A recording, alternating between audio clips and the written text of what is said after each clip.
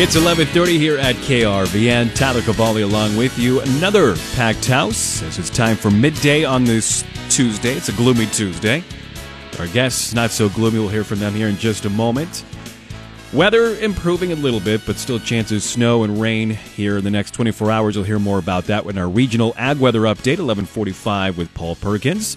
Scott again is filling in for Jason Jorgensen as he is on his way back from Central Missouri as the UNK women's basketball season unfortunately came to an end. We'll hear more about that.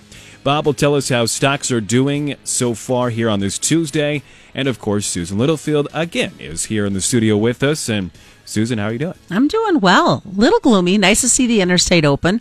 Right. I'm sure it was busy last night when they allowed everybody to get on the interstate. Let me tell you, when I drove home last night, it was eerie seeing no westbound traffic. Mm-hmm. It was just odd. I thought, and there was no hardly any eastbound either. It was just odd. You'd had to drive around a lot of barricades on the highway to get home, going westbound, that's for sure. But it was good that they did open I-76 to get something moving, at least. But there was still a lot of semis when I noticed as I was coming this morning that haven't left because more than likely they're headed to Wyoming and can't get there. Why not just stay in place? Going to be a while for them. Hopefully later tonight is what they're expecting. But what do you have for us coming up on midday? I got your lunch planned for not this Wednesday, but for this Saturday. It's meat on a menu day. It's the governor's big push. As you may have heard, Colorado governor is doing a meatless menu for Saturday. So our governor said, well, we'll take it up a notch and do a meat on the menu Saturday. So Bryce will bring us more about that at 12:19. Then Clay comes in here at 12:45. The Nebraska Farm Bureau's got some new state leadership, and they've been touring around the state, this time hitting central Nebraska, and they'll talk about a meeting that they had in the Curtis area. And then Clay will wrap up at 1:17 with Paul Mosman, president of Ag West Commodities. They've got a final market webinar that takes place tomorrow. Okay, very good. Meat on the menu every day for me, at least. Amen. Pretty much. It really is. Let's turn things over to Scott Foster, UNK women's basketball team. Another great run, but fell just short last night. Yeah, it's tough to beat a team a second time, especially on the road like that, as they fell to Central Missouri 67-57. We'll hear from Claire Kirsch. She's one of the players that will be back. What a year, though. Lopers went 23-4. The Nebraska women will get to continue dancing. They'll be going to the WNIT, taking on Tennessee Martin there. And it is transfer portal season for men's basketball. That has been very active the last couple years, and it didn't take long as 3 Husker basketball players have said thanks, but no thanks. We'll be going somewhere else. But it could be good news. Maybe you could bring in some other guys, potentially. Well, that's certainly what Coach Hoiberg has had to do a lot of, is bring in new guys, because his whole team pretty much left last year. I'm sad to see Ivana Drago go. I thought he had some potential, but his playing time had gone down quite a bit. Yeah, Cole Rupp and Elijah Wood also leaving the program. All right, we'll have more on that coming up. Also, let's turn things over to Bob Brogan. How are stocks performing? Shares were mixed in trading this morning after hitting an all-time high yesterday. The S&P seeing some modest gains after the Commerce Department reported Americans cut spending more than expected in February. Also, a few more questions about that AstraZeneca vaccine, and that's halted its use in a few European countries.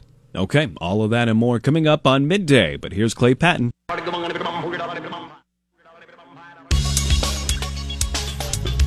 Paul, you didn't know you were going to be doing auction time, did you? I could talk fast, but not that fast. Wrong button pushed. Goodness gracious. That is Paul Perkins now joining us here in the studio. It is time for regional ag weather update, not auction time. We'll have more of that coming up later this afternoon. Well, more precipitation fell across our listening area yesterday. Some areas still seeing it, but was it yesterday or 2 days or a few days ago that we saw some weird precipitation in eastern Nebraska? Yeah, it was mainly yesterday, some light precipitation with this system that kind of the remnants of it yesterday moved through. They had some muddy rain in southeast Nebraska, basically linking on it to southeast Nebraska. A lot of people were noticing a film of mud being left on some outside items like their patio decks or maybe their vehicles, and that was in Lincoln and southeast Nebraska. It turns out that same storm that brought all the heavy rain and snow to our area stirred up large areas of dust in Texas that eventually made its way to the north, kind of hung out in the upper atmosphere. Then the dust in the sky combined with the light rain to follow some muddy rain in southeast Nebraska yesterday. And we do have a little bit more on that on our KRVN Facebook page. Well, I saw the pictures on social media yesterday, and as you mentioned, you can see them for yourself on our KRVN Facebook page. But I didn't realize it was coming from Texas and then eventually falling in eastern Nebraska. That shows you how powerful this storm system was, because it was sucking up a lot of moisture and it was very strong. And then, it pushed that dust way up into the upper levels of the atmosphere, made it all the way north to southeast Nebraska, and then fell down in some muddy rain. That's wild stuff. We are not done yet. There is more precipitation on the horizon, too. Yeah, one more system moving through tonight. Still some lingering chances of precipitation today. Still some of that on into north central and northeast Nebraska to the west of O'Neill, and also to the north of Norfolk, some light rain and snow mix. Also a little bit of light rain right now over southeast Nebraska from about Nebraska City on over to Fairbury. All of that moisture for the time being moving off towards the north and northeast. Our temperatures right now in the upper 30s to low 40s. Small rain chances and cloud cover will linger on for today on the backside of one area of low pressure. Temperatures slightly cooler than normal for today. More chances of rain and some snow increase for tonight through tomorrow as one last area of low pressure tracks across the southern plains. Only minor snow accumulations up to an inch are expected. A few thunderstorms may occur in northern Kansas by tomorrow morning. Since the system is now trending a little bit farther to the south, northern areas of Nebraska could actually get a break and remain dry from any precipitation.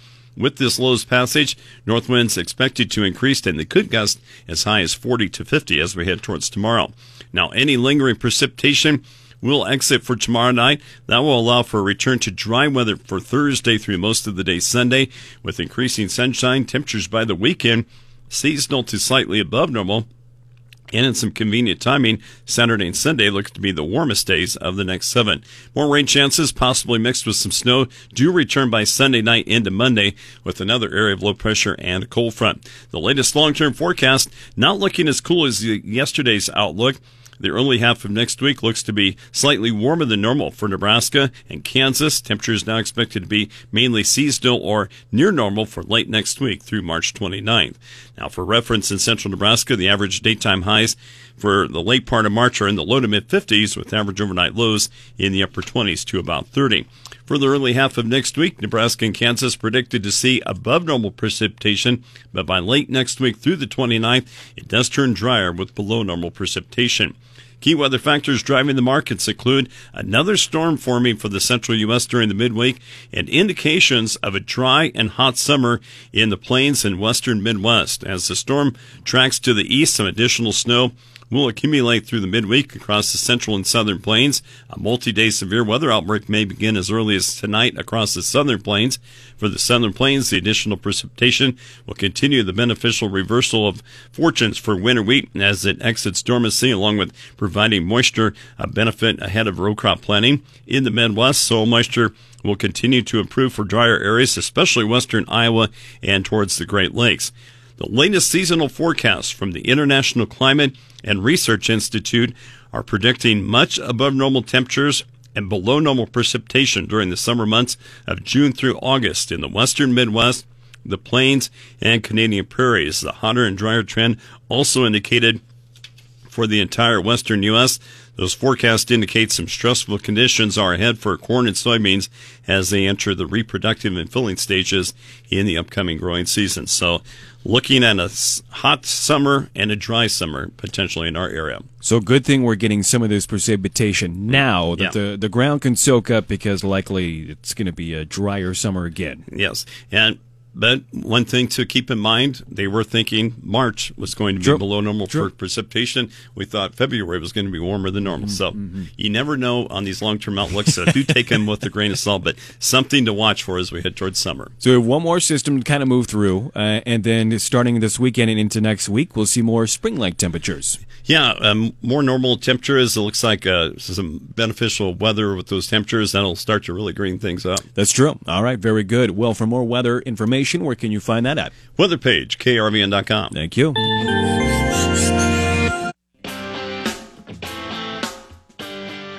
The Nebraska governor proclaims Saturday as Meat on the Menu Day. On the Rural Radio Network, I'm Bryce Duskett reporting. Nebraska Governor Pete Ricketts spent part of yesterday in Omaha at Stoysage Mead railing against a proclamation by the governor of Colorado that encourages people to avoid eating meat one day a week. Ricketts called the proclamation that the Colorado governor signed a direct attack on our way of life and signed a pro-meat declaration of his own. Having meat as part of your diet is an important part of an overall healthy diet. For example, 3 ounces of beef has got as much protein in it as 3 cups of quinoa. And I don't know anybody who wants to sit down and eat 3 cups of quinoa at one time. So beef, for example, is one of the most nutrient-dense products you can eat. But it's also in response to what Governor Polis is doing in Colorado with the Meat Out Day. Now, Meat Out is a movement to end animal agriculture in our country. And that is a direct attack on our way of life here in Nebraska. Our farmers and ranchers were the original conservationists. They wanted to pass along the family farm and ranch to the next generation. And so they took care of the land and the animals. And if you were to get rid of meat in our country, you would be undermining our food security, an important part of our diets, part of our healthy diet, and also destroying an industry here in our state that's very important. Beef is the #1 industry, over $6 billion in receipts every year. The overall livestock industry is about $12 billion, and that's over half of all of agriculture. About 40% of our corn crop goes to feeding livestock. So you can see this is an important part of our way of life here in Nebraska and would really harm our family farmers and ranchers. Amber Pankinen is a registered dietitian. She encourages people to not cancel meat on their menu. Because it is such a nutritious source of nutrition. Also, when it comes to, just looking at taking meat off the menu, something that I've seen in my experience is when we take something out of our diet, we're usually replacing it with something else. And some of those alternatives aren't necessarily more nutritious than lean animal protein. Some of those alternatives actually can be much higher in total calories, saturated fat, and sodium compared to lean animal protein. So what lean animal protein can provide, in addition to being a great source of quality protein, because it provides all 9 essential amino acids, is that it provides vitamins and minerals that are really important for growth and development, especially in children. Those nutrients are really important to support immune health. And also, it's really important just for overall health and wellness and weight management when consumed in moderation. So with that, I would encourage all of you to personalize your plate with a variety of foods, including fruits, vegetables, whole grains, low-fat dairy, and lean animal protein. Again, because it is such a convenient and tasty source of nutrition. Steve Wellman is the director of the Nebraska Department of Agriculture. He says a healthy meat industry equates for a healthy economy in Nebraska. While it all starts on our farms and ranches, there are other businesses, such as Frank Stoysage Meats, involved in getting our healthy meats onto the consumer's plates. So to Nebraska's farmers, ranchers, and the businesses that support them, I just want to say thank you, and please keep up your great work of raising and preparing safe, healthy meats for us and for consumers across the world. Broadcasting from the Nebraska Soybean Board Studio, which is brought to you in part by Nebraska soybean farmers and their checkoff, I'm Bryce Duskett reporting on the Rural Radio Network.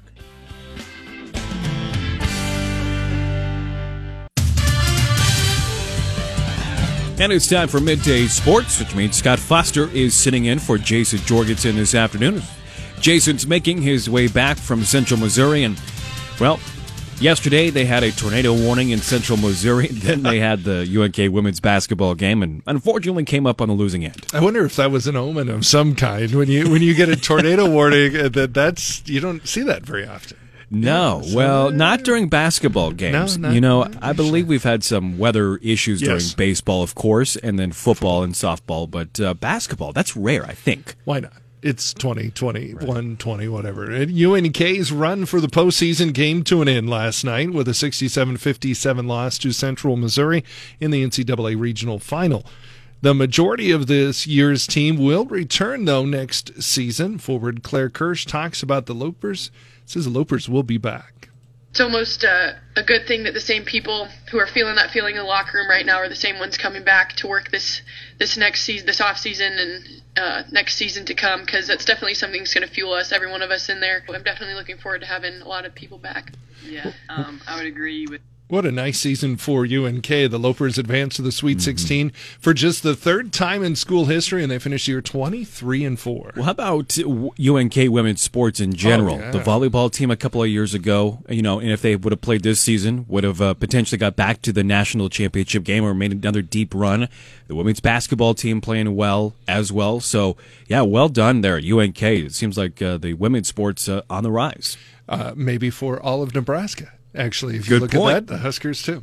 Speaking of the Huskers, that was a segue. See how we did that? Listen, we know what we're doing That's here right. in this business. The Nebraska women's basketball team earned a bid to the 32-team postseason WNIT when its selections for the field were announced on Monday. The Huskers, who are 12-2, will begin postseason play against UT Martin at the 8-team Memphis Regional in the WNIT on Friday at My Town Movers Field in Collierville, Tennessee. The 2021 postseason WNIT marks its 23rd year, and even though some teams didn't play a lot, there were 4 squads who still notched 20 or more victories that are in this group: Bowling Green, California Baptist, Delaware, and UT Martin.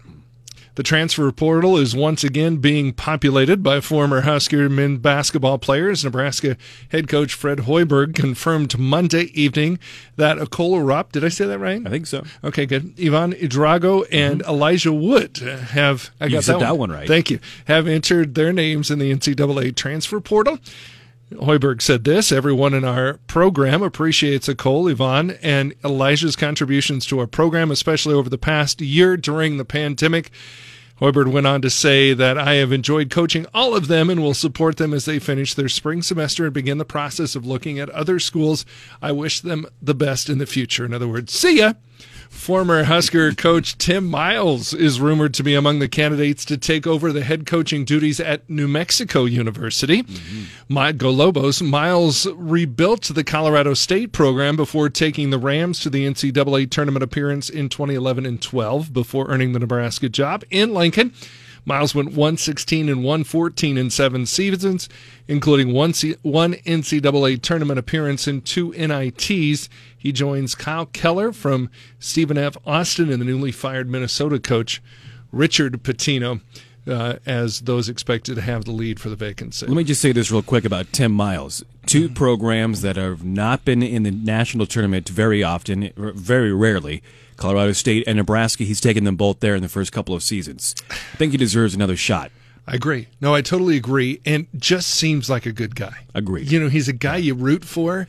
And he sent a couple of guys to the NBA when he was at Nebraska as well. I mean, he's got a guy right now playing, Isaiah Roby, who's actually been starting. That's right. So give him another shot. Okay. All right. One last story here I want to get you. The Denver Broncos have exercised their star linebacker Von Miller's 2021 option. Lovely news. I woke up to that this morning. I knew you would like that. Great stuff. All right. Thank you very much.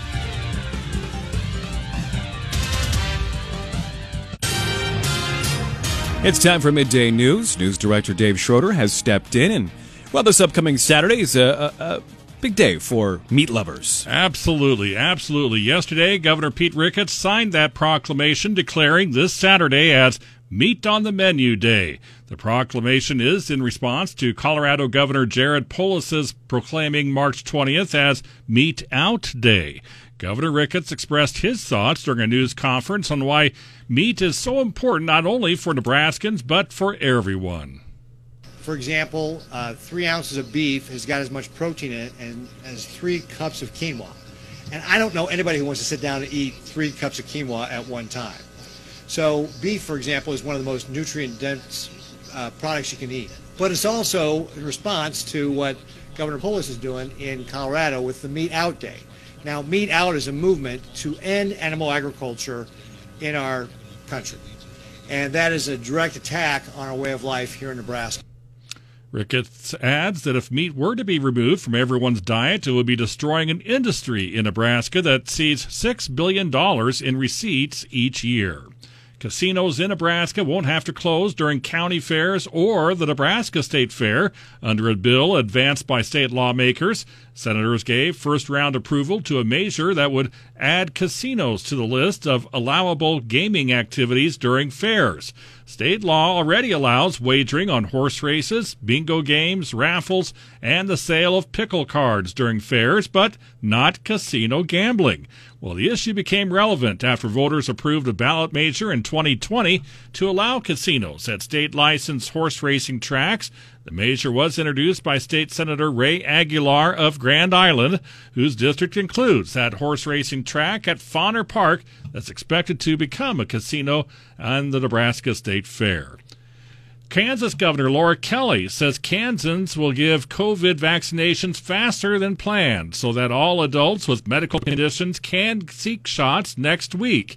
She also announced that Kansas will aim for President Joe Biden's goal of having inoculations available for all adults by May 1st. She said Kansas will launch both the third and the fourth phase of its planned vaccine distribution next week. So some good news there in Kansas as well.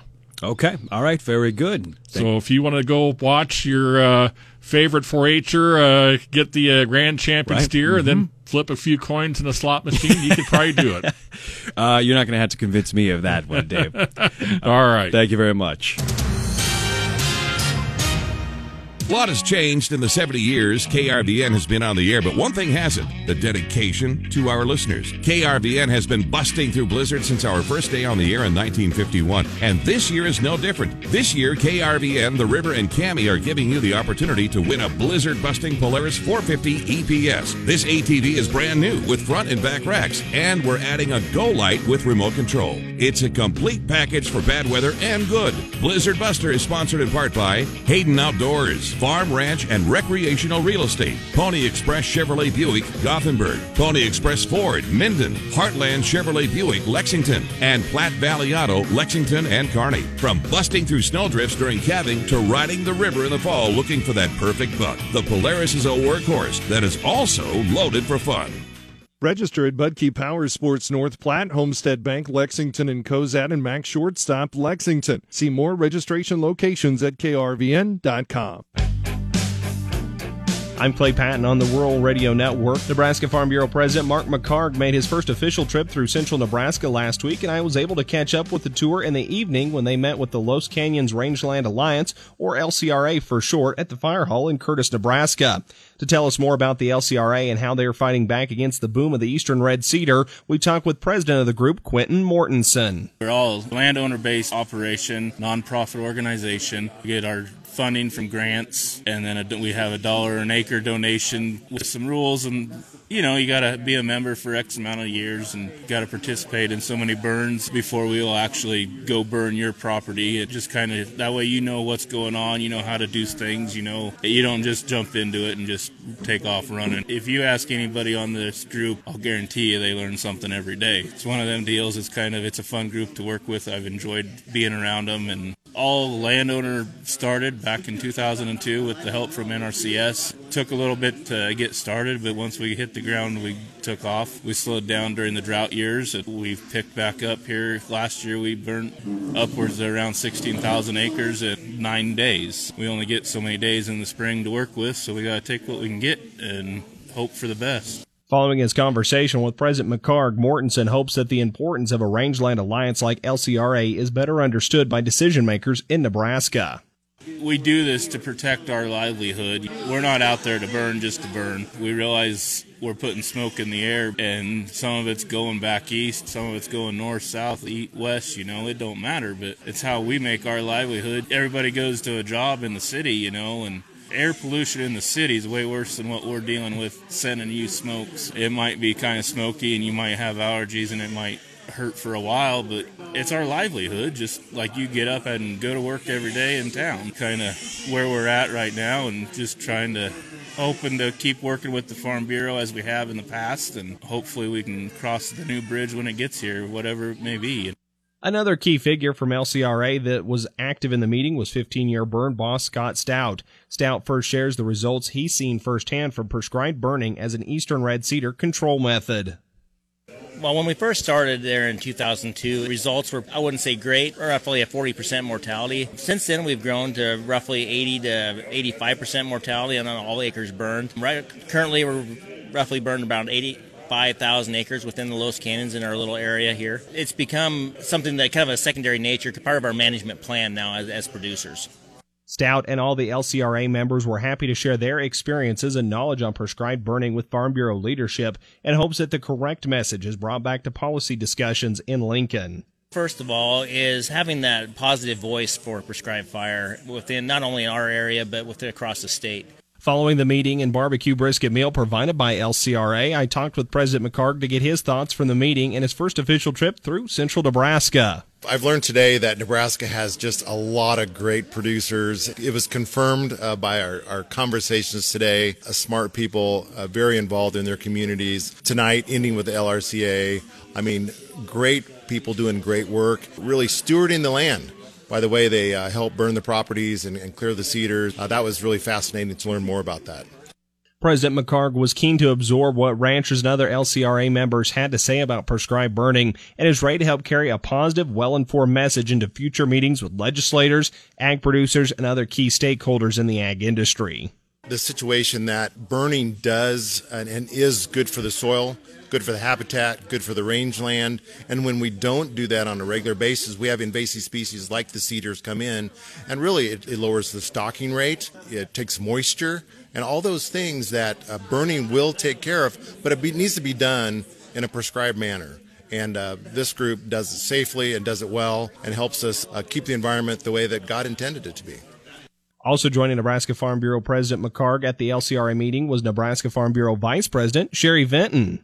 I live south of Whitman in the Sandhills, and I'm excited to be the new vice president. I think I'm the first woman vice president that they've had, and I will be chairing the PAC committee and policy development.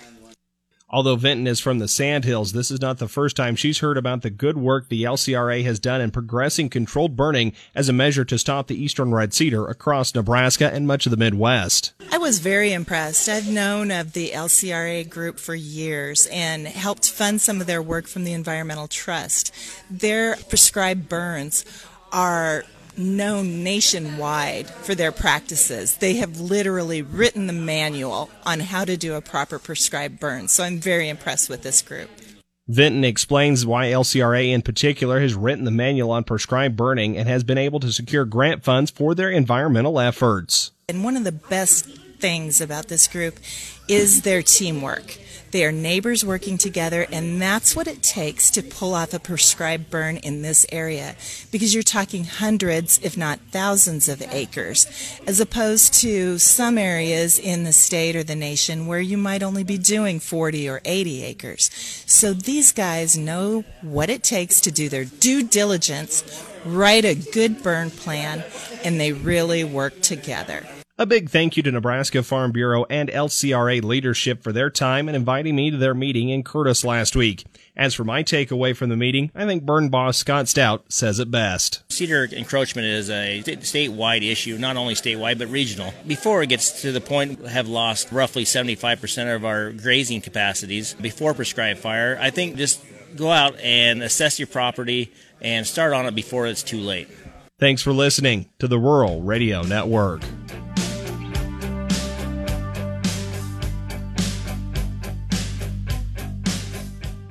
This is Greg Sharp coming up tonight on Sports Nightly. We'll have all the day's headlines coming your way here as we hit the middle of March. All that March madness. Love it this time of year. That and more tonight here on Sports Nightly. Listen to Sports Nightly on 880 KRVN, 106.9 FM Kearney, and 98.5 FM Grand Island.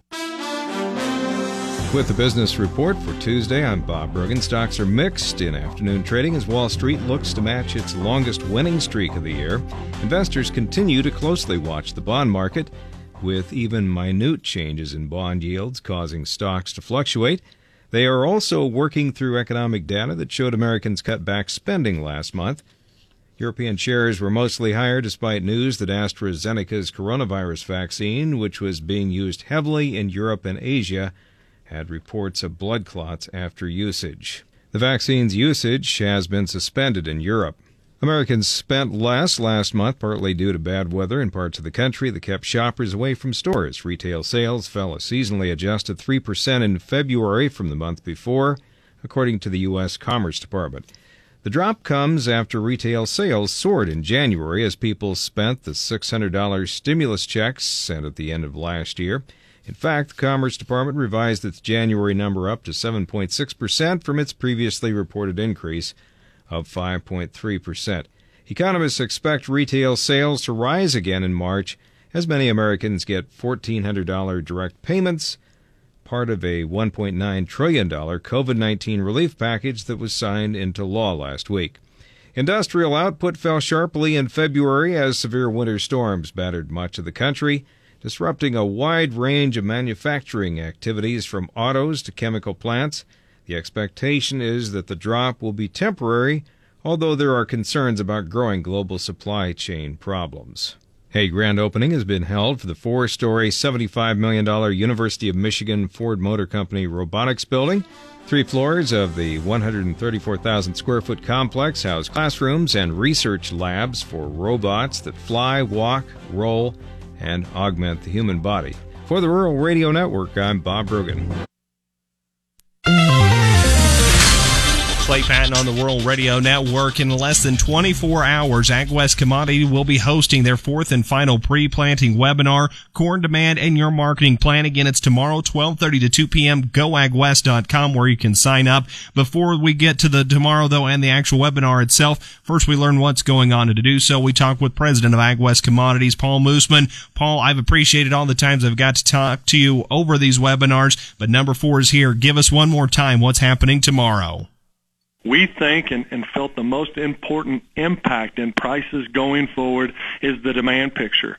We raised an average to a decent crop last year, but the balance sheet shrunk. And it's not only just demand here, it's demand globally. We talked about in December the South America growth. We talked about in January the cash demand. And then we talked about China and their demand in February. So here in March, we're going to talk about demand here at home. The 2 biggest drivers behind that demand, at least from the corn perspective, is ethanol and livestock.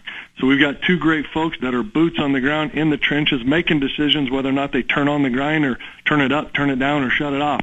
They're going to be joining us for a conversation about what corn demand looks like today and as we go into the summer. Then we've also got some of the higher folks at USDA that are going to join us, try to describe on what some of the changes have happened since last fall, and then what maybe it looks like here going forward with some planted acres, some of the demand equations that's on the balance sheet, also some usage. So really kind of just get a big, real deep look at what this grain demand situation looks like.